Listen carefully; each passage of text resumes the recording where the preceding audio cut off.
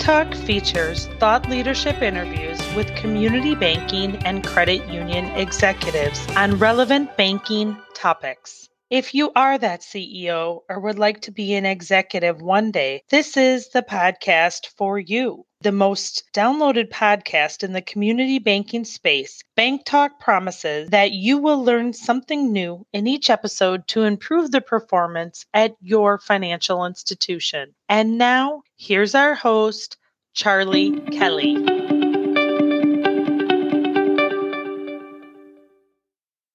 Hi, and welcome to Bank Talk. This is Charlie Kelly, your host and partner at Remedy Consulting. Today, we're talking family banking. More specifically, we're talking about Kearney County Bank. Bob is going to join us. Bob's a former CEO, really just has an interesting family history that we talked about a while ago. I've been meaning to do this podcast because there are so many community banks out there that have either a strong family influence or were started by a specific family. And so I think this is just a really interesting story of how one of our community banks got started.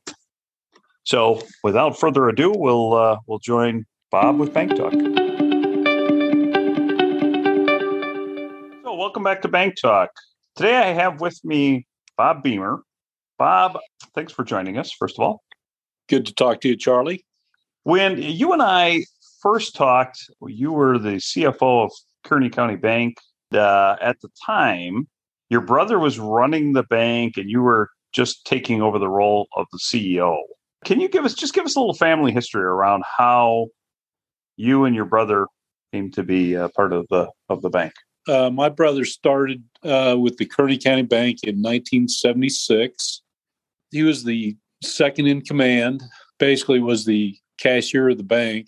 And at the time, the bank probably had about $10 or $15 million in assets, maybe somewhere between 6 and 8 employees. I was still in college at the time when Gary began at the bank. In 1980, the bank was on actually in 1979, the bank received notice from their data processing company that they were going to go out of business. So the bank did an exhaustive search on finding a solution to handle their data processing needs, and they decided to purchase the NCR Banker 80 platform, which is basically an in-house solution. And on the day that they signed the contract for the Banker 80 software and computer system, the CEO at the time, whose name was Dick Lucas, he passed away of a heart attack that night. By that time, I had since graduated from college and was working for the state of Kansas as a bank examiner. I had had about 19 months under my belt as the bank examiner. And at the time, my dad was one of the board members. And about 3 or 4 days after Mr. Lucas passed away, Dad called me up and says, I need to have you come home. Gary's taken over as the CEO of the bank, and we need you to be the cashier of the bank, run this new computer system. And I think I was tapped for that job because I had probably 10 hours of computer science classes at Kansas State University. Sure, and who better than at that point, right? You sound well qualified. Probably my better training was my 19 months as a bank examiner. That's great. That's great. Let's jump back into the 50s. So you had said that your dad and his partners acquired what was left of Deerfield and Kearney. Kearney had picked up the assets at Deerfield, right? That's right. Okay. And so then what was the name of your dad's bank? That was Garden City Bank, and that acquired Kearney County? Or the Kearney County Bank, it's always been the Kearney County Bank since 1888. But the part that your dad and his partners got into by coming into the Kearney County Bank, right? They had a different bank prior to that? Do I have that right? No, they did not. The controlling interest of the Kearney County Bank was owned by principals who owned the Garden National Bank. At the time, Kansas was a unit banking state. Basically, the owners of the Garden National Bank, they apparently weren't doing real great here and they decided to divest their interest. And so my dad and his two partners came in and purchased the controlling interest. And right after they bought the controlling interest in the bank, there was another bank in Lakin that was called the Lakin State Bank, and they bought it out and merged it into the Kearney County Bank as well. So that's how the assets started growing from in the 70s. You were at 10 to 15 million, and right now your Kearney is quite a bit larger than that, right? Right. Well, in the 50s when they bought it, I bet the assets weren't more than $1 million. One other thing that we talked about was Beamer and Beamer. And so Beamer and Beamer has a little bit of history as well. And that kind of goes back to your grandfather's days as the attorney. Right. And was he the attorney of Kearney County? Give us a little bit of that history, if you don't mind. So my grandfather, I'm going to give you the full history on my grandfather. He was born and raised in Iowa, and in the late 1880s was when he was born. And he moved out to southwest Kansas, settled in Haskell County, which is about 40 miles to the southeast of Kearney County. At that time, he became rural school teacher, and he was also the county clerk in Haskell County. And that's where he met my grandmother, and she was a school teacher down there as well. And they moved away from Haskell County in 1920, and they moved out to California for a while. And I believe my grandfather managed a lumber yard out in California.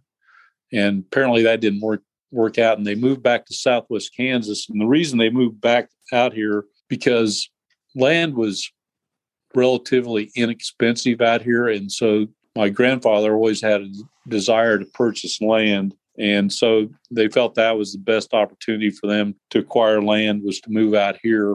When he moved here, he went and took the law boards. He became a lawyer. He was a self-taught lawyer. And out of this office, Beamer and Beamer, they operated a law office and a title company. Interesting. In the 30s, during the dirty 30s, many people who had homesteaded land out here in the early 1900s, the government allowed people to homestead land and gave them 160 acres free for them to homestead this land. And with severe economic downturn in the 30s, those people that were homesteading basically couldn't afford to live any longer. Farm commodity prices were bad, and we had drought conditions back then. My grandfather was able to acquire a lot of land from people that were leaving their homesteads, or many people had mortgaged their land to the bank, and my grandfather helped foreclose on it. And in some cases, he'd end up buying the land from the bank.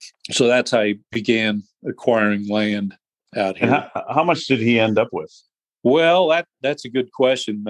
It's kind of interesting. My grandfather has 4 ledger books that has every dollar he spent from the mid 1920s all the way to the date he passed away in 1979. And so I can look through there and find out all the land that he bought, but he was buying and selling land. It'd be really tough to figure that one out. I assume that some of this remains in the family. Yes, we own over 23,000 acres of land, and that land is spread over 4 counties that are surrounding Kearney County: Grant, Hamilton, Greeley, and some in Finney. And the other interesting part of the story that you and I were talking about is it's more than just farmland these days, right? I was kind of looking at some of the maps, and sounds like there's some gas, oil type things going on out there. Can you tell us a little bit about that? Right. So the Southwest Kansas is the location of the Hugoton gas field, and when it was discovered, it was probably the world's largest natural gas field, and it extends from probably nearly the northern border of Kearney County and extends all the way down into the Texas Panhandle. Hugoton is basically the center of the field, and that's where the first wells were drilled back in the 30s. And that was when it was 1930s. That's when they were starting to find. That's correct. Basically, there's at least in the primary areas of the Hugoton gas field, there's at least 3 gas wells in every section from northern Kearney County all the way down into the Texas Panhandle. The field is quite mature. The production has gone way down from what it was back in the heyday of the field was in the 60s and 70s, where the production was really being ramped up. And that's, after World War II, there's a big need for energy nationwide. And this area basically attracted pipeline companies, and they built compressor stations in the area to push natural gas to the Chicago, Kansas City, Denver, all over the United States. The way the oil and gas business works is there's real estate, there's surface rights, there's mineral rights, and basically the surface owners at the time, they own the entire state, the surface and the minerals. And so the oil and gas production companies engaged basically landmen, and my grandfather and my dad and my uncle, after World War II, they were very involved in acquiring oil and gas leases in Kearney County.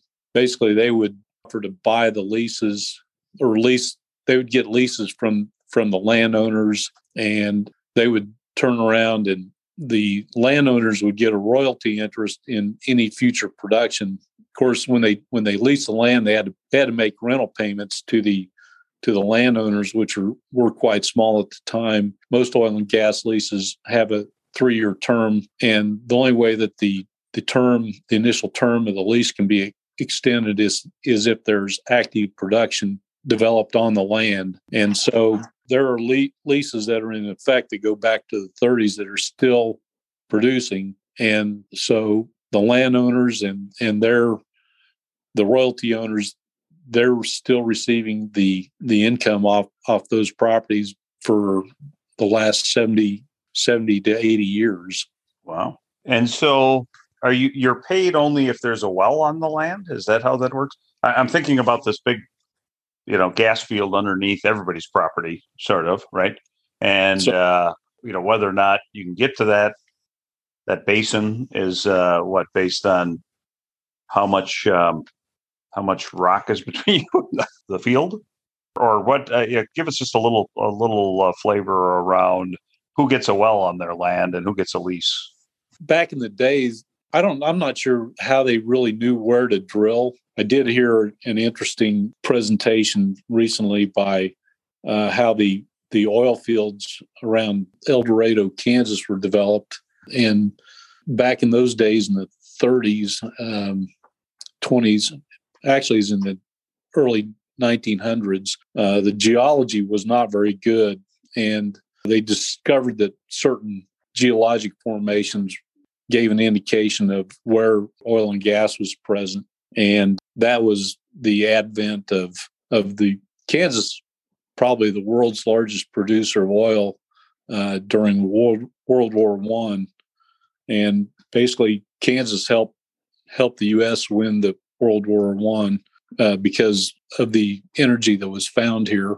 The geology started getting better, and the geologists started figuring out where they would be able to find oil and gas. And so that led them out here to Southwest Kansas, because apparently we had geologic formations that were indicative of the potential for production out here. And so they started drilling wells, and they hit a bunch of gas out here. Nowadays, when they explore for gas, they're doing seismic testing. They have big machines that go across land, and they send seismic waves down into the ground, and they can see with these seismic tests if there's any potential production for oil and gas. That is really interesting how the science has come along. I always thought about it as just one big pocket. If they could punch into it from any direction, it's probably not that. It's probably a variety of pockets. The way it sounds, it's a variety of pockets that you might be able to get into from one landowner's, but maybe not necessarily from somebody else's. That's always been the battle on the development of the Hugoton field is nobody wants to steal gas from the guy that owns the land next door. And so the state of Kansas, the Kansas Corporation Commission has jumped in and developed rules for well spacing and so forth, so that the mineral owners' interests are protected, and also the producers' interests are protected as well from other companies that are drilling on adjacent lands. Oh, interesting. No, it makes a lot of sense that they would have rules around how they tap into it if it could, probably in all cases crosses property lines. Right. The field underneath crosses property lines in most scenarios, I guess is what I'm saying. Bob, this has been fascinating. Again, just a ton of family history, which is great. Is there anything else you wanted to cover here before we finish up? I mean, it's just been, to me, I always find this stuff so interesting because, like the Beamer family, everybody's got an interesting family history, maybe not as interesting from a banking perspective as yours is, but anything else we should cover before we finish up? Well, when the bank started, I bet there's only 3 people back in 1888 that were working in the bank. And I believe they started the bank with $10,000 in capital, and is an investor group that came out from Indiana, I believe. And they sold out to various local interests. And so over the years, there's been quite a number of different owners. But the interesting thing about our ownership structure is that my brothers and I are related to almost everybody who's a stockholder in the bank, except for 2 or 3 individuals. And that came about with, your mother's side of the family as well as the father's side, I suppose, right? Yeah. My mother's side of the family are very, very few of them remain in the area. One interesting individual on my mother's side, a first cousin of my mother, he ended up becoming the chairman and CEO of Massey Ferguson, which is now International Harvester. Oh, wow. Really? Interesting. And they all live in Florida and New York now. Wow, that's great. All right, Bob. Well, thank you very much. I appreciate you spending a little bit of time with us on the podcast here. And just thanks for taking the time and sharing your story. All right. Take care. It's a pleasure talking to you, Charlie. Thanks. All right. Thanks, Bob. Okay, well, I wanted to once again thank Bob Beamer for joining us. I find these family stories so interesting only because there's just so much there, right? There's, I think it's very important that we don't forget the people that came before us. So that's it for Bank Talk. Once again, this is Charlie Kelly, your host. Have a good day and keep on learning. Thank you for listening to the Bank Talk podcast brought to you by Remedy Consulting. If you would like to be a presenter on the Bank Talk podcast, please reach out and go to banktalkpodcast.com. And we will see you in the next episode.